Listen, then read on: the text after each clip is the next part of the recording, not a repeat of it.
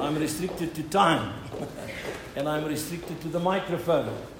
But I trust that the Spirit of God will just give us freedom this morning as we share together. Amen? Amen. All right, turn with me to the book of Nehemiah. We are there this morning in chapter 5. Now, Nehemiah is in the Old Testament. Don't go looking in the New Testament, okay? It's in the Old Testament, the first part of your Bible.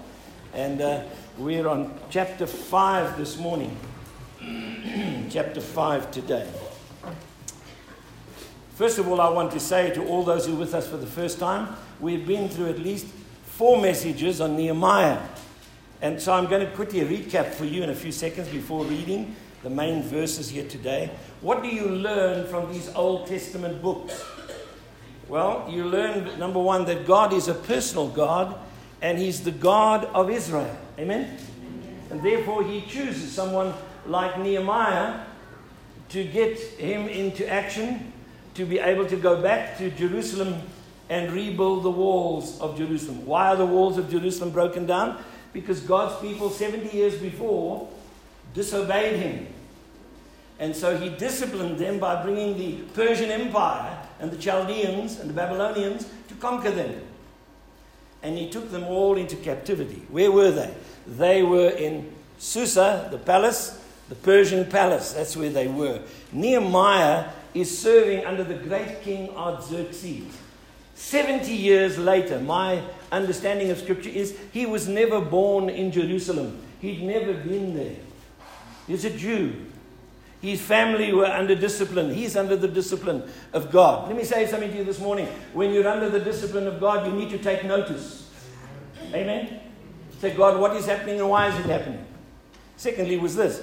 When you look at him, he hears or he asks a question about Jerusalem. How is everybody there? It's our homeland. How's everybody there? And the news he gets breaks his heart. The walls are broken. The people are broken. Quickly. Nehemiah weeps. He is given a God concern. And you see, I love Nehemiah because he doesn't just say, oh, well, there's nothing I can do about it. Hope, God, that you do something for them. He doesn't. He takes it personally. Why? He's a Jew. He's part of the chosen race. He's part of that discipline. He's part of the family of this great God. Next, you will notice he prays and he fasts. What do you do when tough news comes to your life? What do you do when circumstances hit you that you can't control? Well, he fasted and prayed. It's a tremendous way of handling life because he gets in touch with God. And he waits on God. He waits patiently in faith to see what God will do. Because can he rebuild the walls? He's a prisoner. He's a captive. He works for King Artaxerxes. He tastes wine every day. He's a governor and a ruler with King Artaxerxes under him. He carries out his wishes. But he comes into the presence of the king, and the king says to him, why are you so sad? This is not a sorrow. This is a sadness of heart. Your face tells me the story. And Nehemiah questions, oh, well, why shouldn't I be? My hometown, Jerusalem, the walls are broken. My people are suffering. The great people of my nation, where they bury, these graves are desecrated. And the king says to him, well, when do you want to leave? Now you see God in action. Behind that statement is the whole of the Persian authority. When do you want to go? You can go because I say so. That's God working through an ungodly king. The heart of the king is in the hand of the Lord. He's working it out to his own purpose. In your life and mine is exactly the same. The same God. Through your boss, through the circumstance, through the situation in life, through those people who are over you. He is working anyway for His glory. Amen. And you notice Nehemiah, he came prepared. He asked for letters. He got himself organized. He knew he wanted to go down and do what? Rebuild the wall. We've pictured that in the time that we've been together. The lesson is this. There are broken pieces in your life, torn down through circumstance, through the discipline of God, through your own neglect. The walls are broken. The marriage is broken. Your life is broken. Your home is broken. Things are happening in your life and you're not listening. You're not looking at the broken wall. It needs to be restored. Well, of course, he gets there. He's a great governor. I want you to notice that he's a godly man. He says this, the hand of my God is upon me. Can you say that? What's he saying? It's evident wherever I put my foot, whatever I'm doing here, whatever I'm touching, God is busy working. Yes. Hallelujah. Amen. That's what we should be able to identify this morning. Well, it's not too long they get this wall going, and you get Sanballat and Tobiah, these enemies from the outside, the king of Samaria and the commander of Samarian army. They come against Nehemiah and the people, discourage them. We spoke a little bit about discouragement and disappointment, how that's a lesson in our life that you've got to be very, very careful of. The devil will come in and try through people and circumstance to discourage you from doing what? From repairing your life. It's easier to continue in sin and neglect than to take your life and get on with it God's way. The last thing you notice here with me as we come to chapter 5, the next lesson that we learn is that while building the wall, the people are discouraged now, so they build a little slower. There's a go slow. The threats are there, so they've got to weapon themselves up, and they've got to be ready and watch and pray, and that's an important part because the enemy could attack them. And I'm telling you this morning, Satan is alive and well on planet Earth, and he attacks believers. And you and I need to open our minds to the things that I can see the weakness or the thing that Satan is attacking my family or attacking me personally. Outwardly it comes through people. But what about the inward attack? Can Satan get there, the inward attack in your life? The outward attack, if you listen to it, he'll tear you down. The inward attack, he'll destroy you completely. It's that inward attack that we want to look at this morning.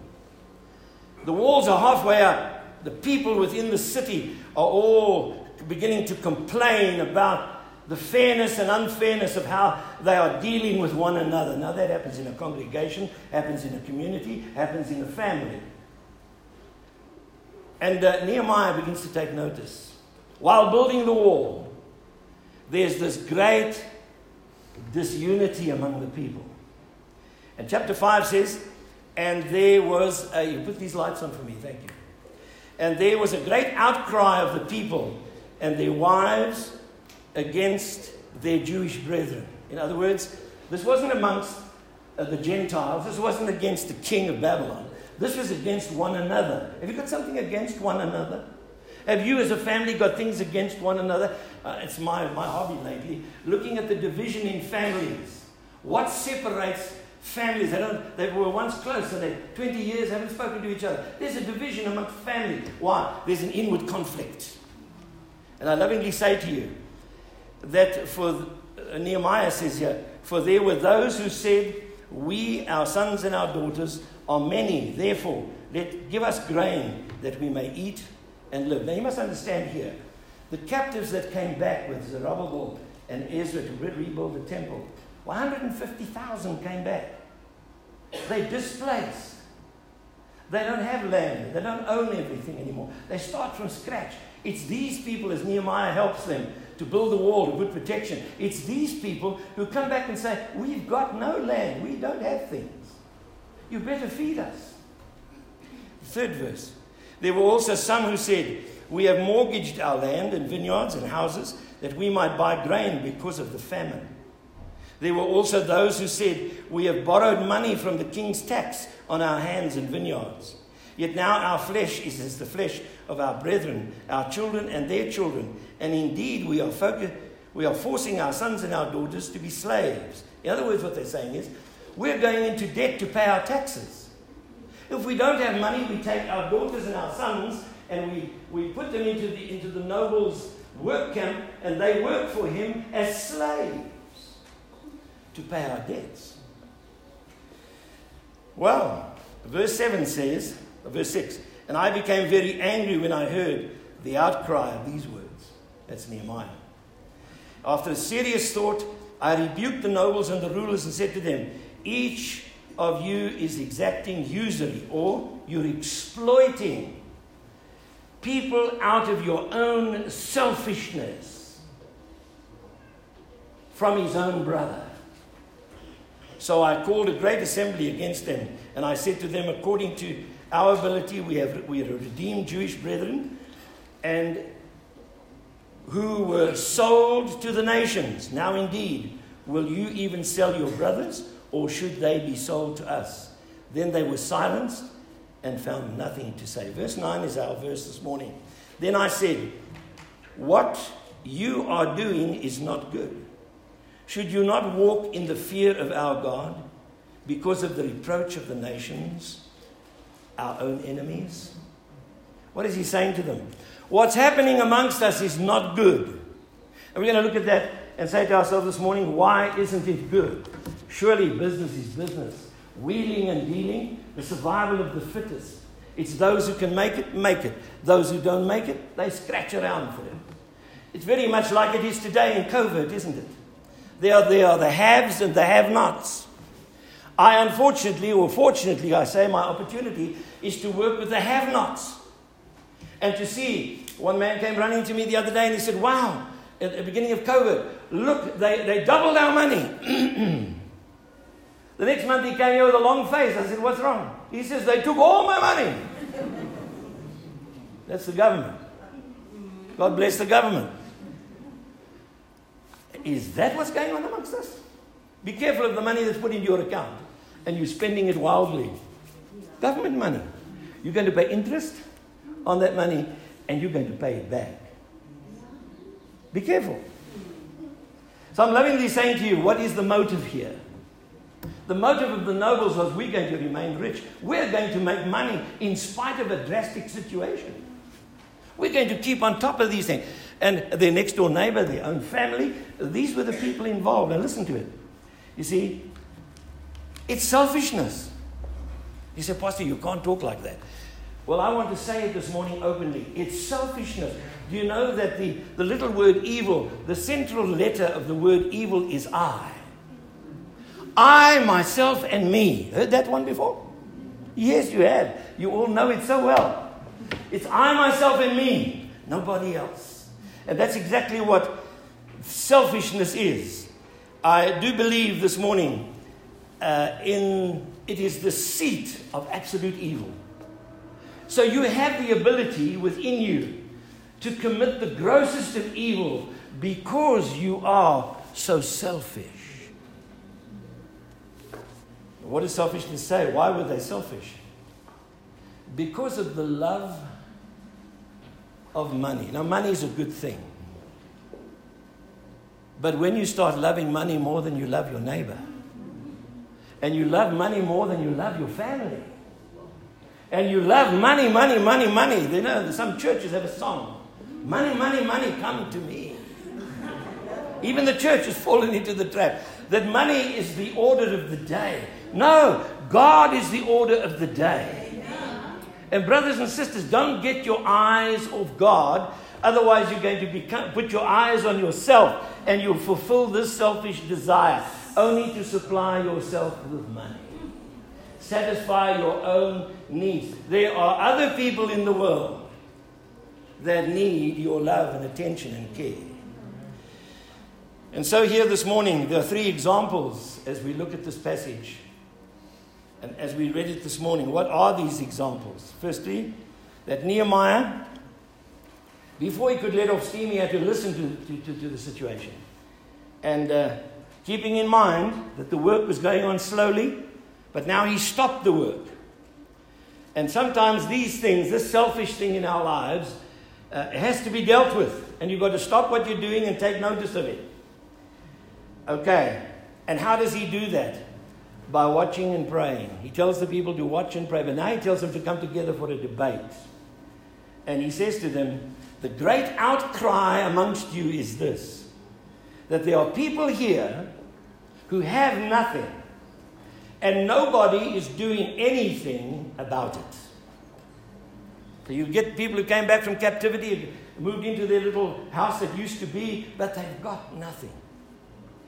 What are we going to do about that? Nothing. There are other people, as you look at them, these people cry to Nehemiah, don't you want to give us food, please? We don't have anything. It's my privilege in this community over the past 7 months to give food to the poor, to supply our own families with food. And you've been blessed, some of you, with the food that comes.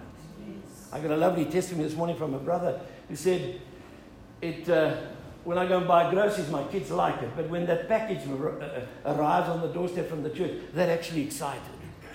They're more excited about the package than the groceries from the store. I want to say this to you. That's exactly what it is. Why is it so? Because it's given in love. It's given with compassion. It's given as a point of meeting your need. And that's what God is talking about here. Then secondly, so there were those who didn't have. Then there were the landowners, the guys who had land. And what were they doing during this time? They were mortgaging their own land. The king's taxes would come up and they'd have to mortgage the land. They didn't have food, so they'd say to the nobles, well, you pay us for this piece of land or my whole land. Give me so much so that I can survive. It'll be you taking your house and mortgaging it so that you can live, just live. When the money runs out, they own your house. They own your piece of land. The third outcry was this. People who borrowed money to pay taxes. They maybe didn't have land, but they borrowed money to pay taxes. And King Artaxerxes would tax these provinces over and over again, not to help them grow and build, but to take from them and build his own empire. And lovingly, let me say to you this morning, that outcry is this. As I said to you, that when they couldn't pay it back, they'd look into the face of their teenage daughters and sons and say, I'm going to sell you to the owners. And you're going to work for them for 3, 4, 5 years to pay our debt back. That's slavery. You know that not even a prisoner in prison is allowed to do anything without 10 cents or 30 cents a day. If he did, it would be slavery. But these kids had to go back and work their parents' debt off. And this thing was becoming bitter in the family life of their own people. Now, if the Gentiles did that to them, or the Samaritans did that to them, I can understand that. But these were their own people who were doing that. And when we put it all together, it's not a good thing to borrow money, by the way. Why? Because you've got to pay the money plus the interest, right? Be careful of this thing. And it's necessary sometimes, as long as we can meet the need. But they couldn't meet that payment. And brothers and sisters, this morning, when you go into such things, remember to ask God. He's the supplier of all things before you make such decisions. Amen? All right. I want to say this then. The people and the Lord of Jerusalem belonged to God. The people and the land belonged to God. How do you see South Africa? It's my house. Who does South Africa belong to? The ANC government. It's the way they think. It all belongs to the Lord. It's God's. And what you do with it is very, very important. The way you use it is important. And you see, God never wanted either to be used for personal gain. Now, that's not to say that you don't thrive and you don't make a profit and you live correctly. But you notice what these nobles were doing.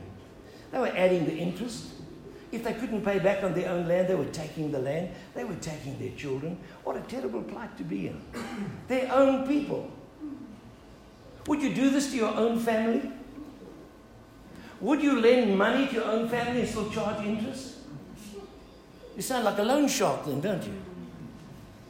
But you see, we do this because that's the world's idea of how we should live together. And they were in the same position. But the Jews had a law called the Year of Jubilee. And every 7 years, every slave that you had would be returned to his own home, no matter how much he still owed you. Every debt was cancelled. All was forgiven. The land was restored to them. That was the Jewish law from God every 7 years. But they were not practicing that. The wealthy exploited the poor. I don't say the poor didn't take a chance either. That they put their little 25% onto whatever they had and tried to charge somebody for it. Yeah, that's human nature, isn't it? We want to make a buck on somebody, but we don't realize what it will do to somebody. And my prayer this morning is that we will look at the principle and say, what is the principle behind it? It's greed. We don't care for our brother. We just care, well, I'm lending him the money. He should be able to pay me something for it. That's the way we see it. We want to make on others who are disadvantaged. Yeah, I've mentioned to you COVID-19 and how the government will put you into debt for many years. Leave that money, pay it back. Don't use it. I want to remind you today that God has a special concern for poor people, for those who struggle, who are His people. He has a special concern for you. He holds you guilty if you take advantage of the poor. I repeat, He holds you guilty if you take advantage from the poor. Now, what's the word for Nehemiah here? He says, examine your motives as he talks to the nobles, he talks to the people, as he hears these complaints. What is your motive when it comes to money?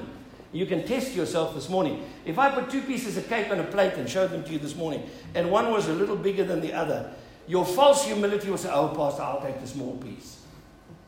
But your true heart will say, gee, I want the big piece. Isn't it right? Yes, now some of you are real, amen? Others of you are just hiding behind the bench now. But let me remind you this morning that you need to examine your motive. Because you see, the result was the people were fighting each other as a result of this usury, I want to call it, this exploitation. And you say, Pastor, do people take advantage of the church? I'm not going to talk about that. I'm going to say, yes, they do. Okay? They do take advantage of the church. They do take advantage of the services we have. Hey, but what do we say? Go on, take advantage. See if you can outdo us. Amen? No, you can't outdo us because we've got God on our side. Amen.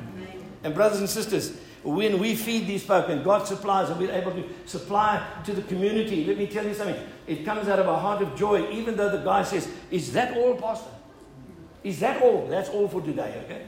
Let's try tomorrow. Hallelujah. Amen. We don't take offense at that. But I lovingly say to you, we need to know the hearts of the poor too. They'll always want, because they'll always be in want. It's sad. But let's move on and notice this. Nehemiah had come to a position in his life where he couldn't take this. And when he heard all this, his first reaction, or maybe call it a response, was that he was angry. You know, when I see people exploiting the poor and exploiting others, especially during this time, we should be sympathetic to one another. We should be lenient. We should show a little grace and favor to people. But Nehemiah was angry because the nobles were getting rich out of this bondage, drastic situation. It was hopeless. Why? Here he'd come to restore the wall for nothing. Yeah, he came to put 100% in. And what were they doing on the sideline? They were making money. Now they were Jews. I can understand that. They had to make money. Ever been anywhere with Jewish people? They're always making money. But let me remind you that Nehemiah is angry and he has to point out to them the sin of covetousness. I need to have what you've got, even though you don't have as much as I've got. I want what you've got. I want that piece of land. I want that money. I want to make something out of you. Is that spirit in you? Or are you free from that? Because you see, covetousness will destroy your life. The result was a public rebuke. Nehemiah rebukes the public. And he calls for repentance. Now, I can only talk to God's children this morning. Be careful of usury or exploitation. Be careful that you don't overcharge in your business. Be careful that you're honest with the people that you deal with. When you work for $25, you put 26 rands worth in. Amen? Yes. So then there comes Nehemiah's anger. And what is his anger? Firstly, you need to know the word for his anger here. He is not defensively, or shall I say here, defensively angry. What he's doing is this. his anger, as you see it, is a righteous anger. He's angry with what the people are doing because that's not the way God taught them. And so we call that a righteous anger. Remember Jesus when he came into the temple? He turned the money changers over and he shooed out the animals. They were misusing the temple of God. The house of prayer had become a house of sale. And Jesus is angry, but not sinful. Now, when you're sinfully angry, what do? You're angry with people instead of angry at what they are doing. Amen? The Bible says in Ephesians chapter 5, be angry and sin not. How do I sin not when I'm angry? I don't take it out on the people with venom. In my anger, what do? I want to right the wrong. And that's important. Does that mean to say you get a little bit flushed around the gills and yes, that's okay. You can see a person gets angry, but they don't miss you. They don't direct that anger with hurt and insult against even those who've done wrong.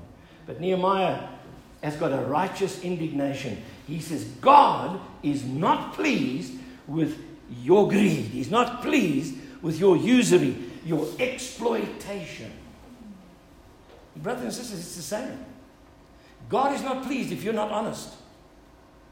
God is not pleased if you hold back on God when He's told you to give to others and you don't give. God is not pleased.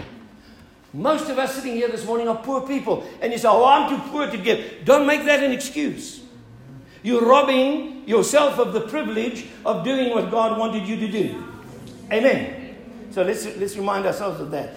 The second thing I want us to notice in this great appeal is that there is a way that Nehemiah appealed to the people.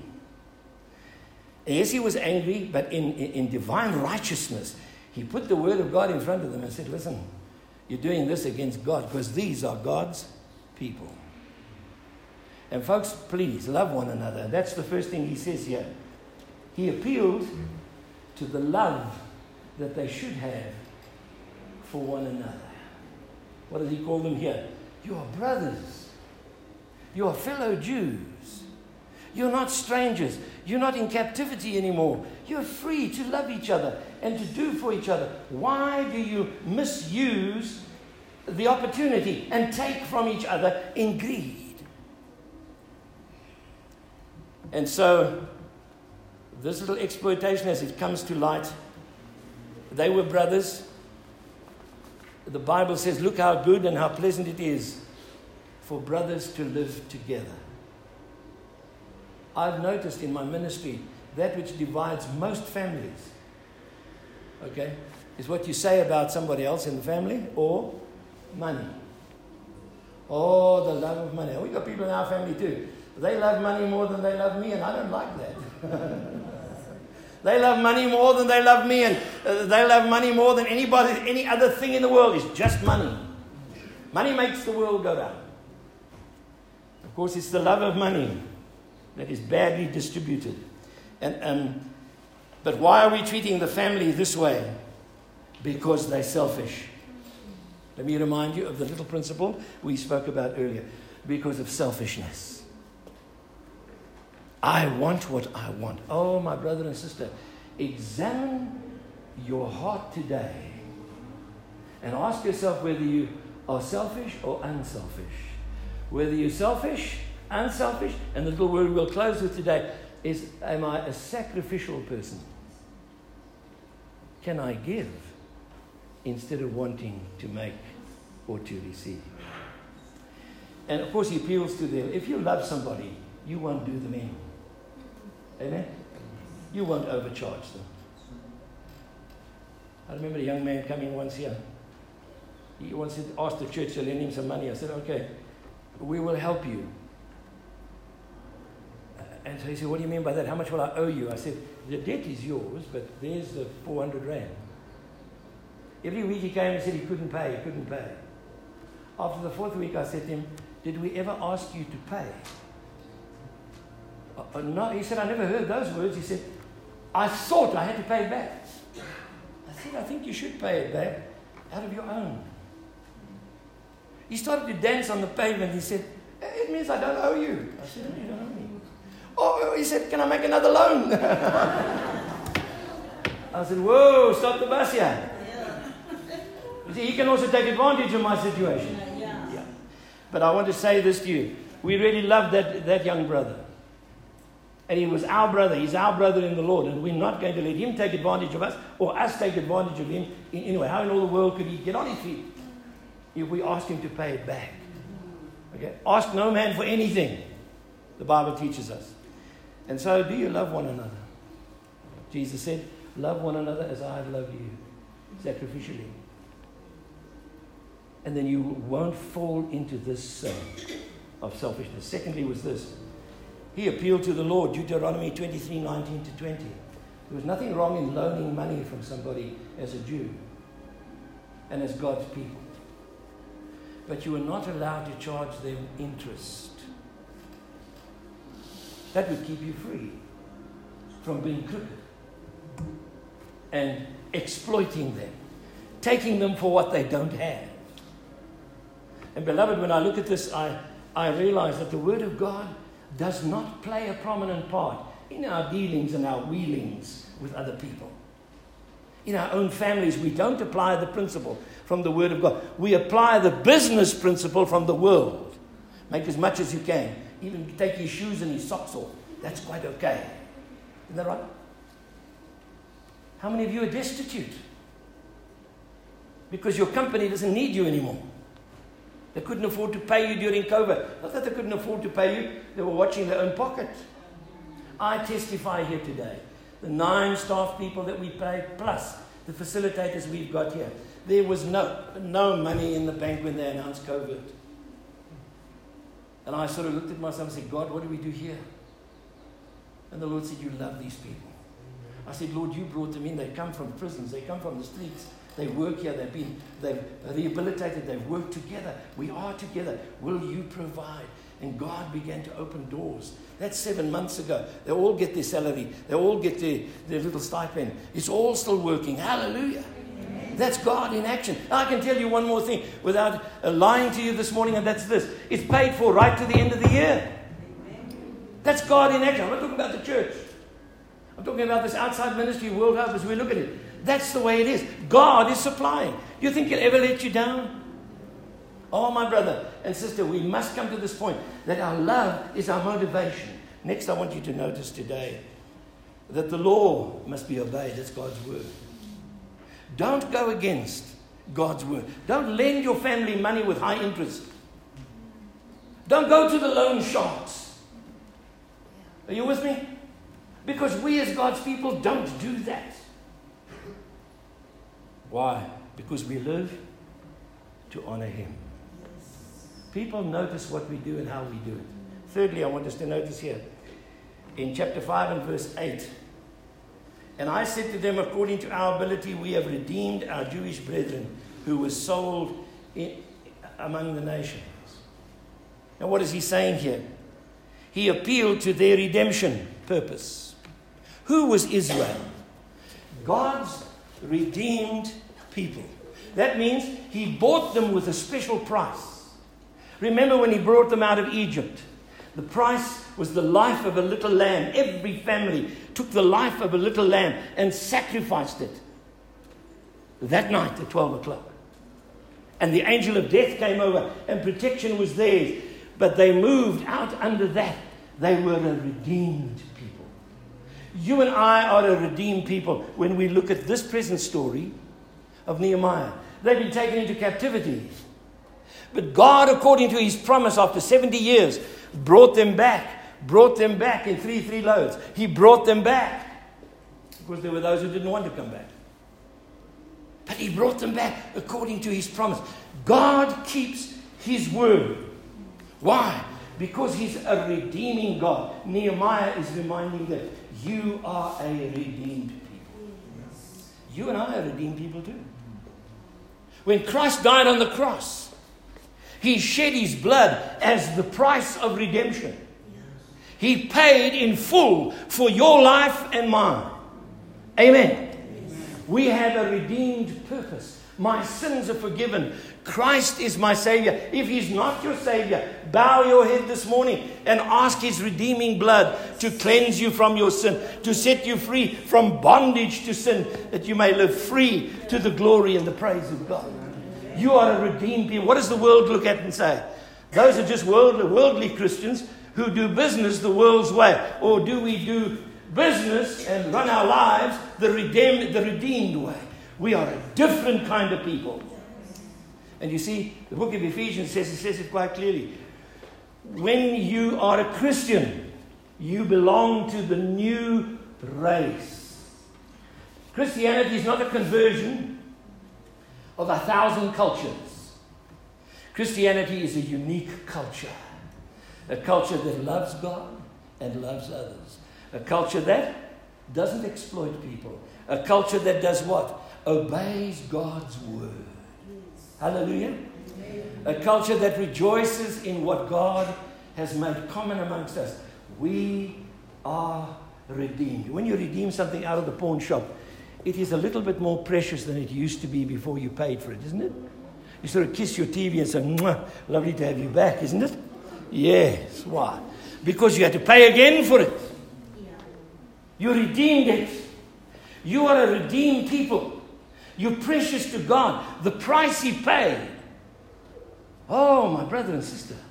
He says, I love you with an everlasting love. I want the world to see, says God, that you fulfill your redeemed purpose. What is your redeemed purpose? To bring glory and praise to God. Amen? Yes. When you're redeemed, you're released from slavery. And you see, I want to say to the church this morning, don't sit here in bondage. You're redeemed. The price is paid. You remind me of the story of the man who saved all his life to go on one of these big ocean liners. And he saved the money, he paid the fare, got a good cabin, everything was great. Bought himself some new clothes, got on the boat. They took a big bottle of water and a whole bag of biscuits. And every day he would eat his biscuits and drink his water. And one day he got a message in his cabin. The captain wishes to have you in the dining room. And he sent back a message, I can't afford it. The captain sent back a message and said, my good man, it's all in the ticket. The price is in the ticket. You were drinking biscuits and water. The food was all paid for. The trip was all paid for. All you had to do was enjoy it. Amen? Amen. I want to say to you, the price is paid. Your redemption is paid. Why don't you enjoy it? Amen. And let people see you don't have to exploit other people. You don't have to live a selfish, self-centered life that brings no result in the life of this community or the life of other people. The last thing I want us to see here this morning is that Nehemiah appealed to the fear of the people. He said, oh, well, I don't want to fear anything. Well, listen to this. Then I said, what are you doing? What you're doing is not good. He was talking to the nobles. Should you not walk in the fear of our God because of the reproach of the nations? Now, the nations would ridicule them. The nations would tear them down and say, if your God's alive, why are you in such a mess? And that's often true. But listen. He says, we walk in the fear of the Lord. Many of us don't understand that. That fear is not the fear that a slave has for a master. This fear is the fear that a child has for his parents. He has a loving respect, or he should have, a loving respect for his parents. Isn't that right? I know that even if I've done wrong, my parents' arms are open to love me, help me, forgive me. Hallelujah. Amen. Oh, my brother and sister, how can you turn away the life that God prepared for us? The redeemed people, the people who this morning must live in the fear of the Lord. That means the reverence and worship of God every day. Your body is the temple of the Holy Spirit. Therefore, it is a living, worshipping temple that gives praise and glory to God every day in everything that you do in your lifestyle. Amen. Come then with me and notice that the selfishness of money had robbed them of that privilege. The love of that money had robbed them of that privilege. And beloved, I want to move in and say they were not free. If you ask me what freedom is today, what is it? It's a life governed by truth. You're not free because you can go out there and do as you like. But your life is governed by truth. That's real freedom. The Bible says, stand firm in the freedom wherewith Christ made you free. How are you free in Christ? Only to do what God wants you to do, not what you want to do. You do what you want to do, that's selfishness. What will that bring? Destruction. What will that bring? Anarchy in the world. And so I want to lovingly teach you this morning that the Jewish nobles were motivated by money, which was bringing destruction to the people, division, bitterness, unhappiness. They were going into bondage again, a different kind of spiritual bondage, an inward conflict that caused them to hate each other and not to get on with the work that God called them to do. There's one more this morning, quickly. Verse 9 continues to tell us that these people, in their redemption and in their fear and reverence of God, their worship of God. You see, the temple had been rebuilt. They were worshiping God again. And don't you forsake the assembling of yourself together. Come and worship, even though it's covert. Come and give glory to God for all the strength that He's given you. Amen? Amen. That's the least you can do. Walking in reverence and fear for Almighty God. But they were one last thing this morning. They were a witness. God was concerned what the world was thinking of Him because of them. Now I want to ask you this question this morning. What does God think of you? Or what do people think of you? Let's put it this way. What do people think of the God we serve? You know, Christianity, you have to bow your head nowadays if you're a pastor. Because they say, are you part of those pastors who were caught in that scam? I say, I'm not a pastor, I'm just a missionary. I want to get away from the pastor idea. Because others have made it difficult for us, haven't they? And brothers and sisters, it's a shame to be that. Is that the way the church is going to continue? And we're ashamed of being the church? Because our witness has been tarnished by our greed. Now, I'm not ashamed to say this, that the general run of the church, generally speaking, this prosperity church, it's all about money is rubbish. It's all about God and not about the wealth we accumulate. Do we need money? Of course we do. But we don't need to love money more than we love people. We don't need to love money more than we love God. And we need to show that. And the world needs to see. I was in a bank the other day. And the man said, you're from the church. You guys are well off, aren't you? His perception is the church is there just to make money. We're not. We're there to distribute the gospel of Jesus Christ to the world around us, to love and to care for those who are perishing and dying without Jesus Christ. Amen? Amen? So come with me this morning and ask yourself the question, am I still a witness? If you're a witness, then you're a light. You know, a lighthouse, I've been to the coast many times, and the place where the two oceans meet there in Cape Town is a big lighthouse. But that lighthouse has no foghorn. Why? Because the sailors out there and the ships will never hear the foghorn. But the lighthouse beams light. And you know, that's influence. That's effectiveness. When you're a witness, you influence effectively others by showing them the light. Amen.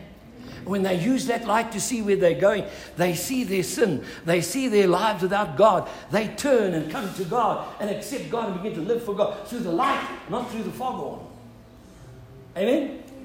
Let your light shine before men, that they may see your good works and glorify God who is in heaven. Yes, are you a lighthouse this morning? I appeal to you there. The Bible continues to teach us here as we close. We finish this morning because time runs out on us here. Nehemiah had set his own example. Can you go home with me and let's each one set this example? You see, he came to that city. He could have taken money from the treasury. He could have fed his own soldiers. He could have paid himself a salary. And you notice what he did? He didn't do that. He could have. By law, he should have. But he put all the money back into the people, to build the wall, to build the nation up, to make sure that they were going somewhere because they were God's people. It matters that they were God's people because he was also God's child. Brothers and sisters, Nehemiah was an example. He asked for restoration. I'm going to ask you for restoration this morning. Restore. Restore to others what you've taken from them. Restore your love. Restore your help. Restore that which you've done against them. Restore it. Don't exploit them in any way for the sake of the kingdom of God. Don't just say it, says verse 13. Do it. Then I shook out the fold of my garment and said, so may God shake out each man and his house. What did Nehemiah mean? There were folds in his garment, and in those folds was dust or bits of sand. And he said, you've all promised to do this? Yes, we won't charge anymore. We'll return the slaves. We'll do everything great, wonderful. What a day of rejoicing. People said, amen. And then he took the folds of his garment and he opened them and he flicked them out. And this is what he was saying. If you say you'll do it and you don't do it, may God take your life like my garment and shake it out till there's nothing left of it. So be careful what you say. Selfishness. The opposite of it is sacrifice. Sacrificialness. I'm prepared to sacrifice. Think about your life, how much you've taken and how little you've given. There was a lady in this church years and years ago. It took her a long time to fall pregnant. When she did, the doctor said, I have to remove it on Monday. You will die in the process. She sat here. She wept. She said, what do I do, Pastor? I said, I can't make your decision for you. But all I know is this. God put life into you. Would he not preserve it? By the time we got to the bottom, she put her arm around me and she said, I can't be selfish. If I die in birth, then this child can live. That is sacrificial unselfishness. You know, she had the baby. I remember going to the Queen Victoria Hospital. And she had the baby and she said, it's alive, so am I. To God's glory. Oh, but her unselfishness. Did she make a good mother? Wow. You bet she made a good mother. Why? She was prepared to give her life for that little child. Beloved, I think back of Abraham. He's this man that God blesses and he's got all the land before him. He takes his nephew with. There comes a quarrel in the camp one day about where to eat and what not to eat with their cattle. And he takes his nephew on the top of the hill and he says, look out, where do you want all this land God has given us? What piece do you want? If he had any respect, he would have turned to Abraham and said, you are the patriarch. You choose first. But he was selfish and greedy, Lot. He turned his eyes to the well-watered plains of Jordan. And he took, and he took, and he took. And he left Abraham to the rocky parts of the country. When you find Lot again, he's in Sodom, being destroyed. And my brother and sister, I look at the example of Abraham, and I say to myself, here's a man who selflessly, sacrificially gave because God's name was at stake. Amen? Amen. I want you to consider that this morning as we consider our hearts before God. Have I been living selfishly or sacrificially before my own brothers, sisters, my own family, and the Christian family in our community? Let's pray together, shall we? Our Father, we come to you this morning. Our hearts are strangely warmed. because we believe with all our hearts today that, God, it's not easy for us to look away from ourselves, because we know, Lord, we live just for us and no one else. Yet when you come into our lives, we live for you and for the glory of your name. I ask you to teach us the lesson to live sacrificially and to love you unconditionally. Thank you for each one this morning as we've learned together. I pray for those who need you as their Redeemer and their Lord, that they might surrender this morning and say to you, oh Lord, I can't start this journey without you. You've saved me. You've redeemed me by your precious blood. Your salvation is there to save and set me free. Lord, I surrender my life to you, that you may live in and through me. Put your hand on those lives this morning, but draw us together in response to say to you, we will do it, Lord, your way. Save us and set us free from a nature of selfishness. And Lord, teach us to care one for another.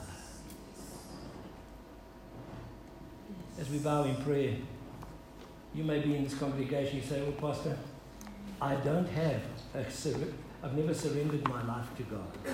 I've never asked him to come in and save me and redeem me. I'd like to do that today. Or I've been living a selfish life as a Christian. I need to surrender back to God and say to God, you can have my life just as it is, with all that I've got. To you be the glory. I want to pray for you this morning. You can raise your hand and say, yes, Lord, I want to give my life to you. I will pray for you today and help you in the week. If there's somebody who wants to pray for their life today, of selfishness to selflessness, you raise your hand. I want to just pray for you. I can't deal with each one here, but we can pray for you. Would you raise your hand for prayer? God bless you. Anybody else? God bless you. God bless you. Anybody else? Go on. You give God the glory. God bless you, sister. God bless you too, sir. God bless you and you. Anybody else today? Take my life and let it be consecrated, Lord, to thee. Take my moments and my days. Let them flow in ceaseless praise. But take my silver and my gold. Not a mite would I withhold. I surrender all to you, Lord. Father, we thank you for those who've raised their hand to receive you. Thank you, Jesus. Save them, Lord, by your grace. Redeem them by that great and precious price of your precious blood. Thank you this morning for those who come back and realize, Lord, life is not worth living if we're living it just for ourselves. I pray that you make us, Lord, generous and able to give and to love others the way that you have taught us. Live in us, dear Lord. Live through us, Lord, that the world may see that we love the Lord with all our heart and soul and mind. In Jesus' name, amen. Those of you who want to give your life to the Lord, just come and stand.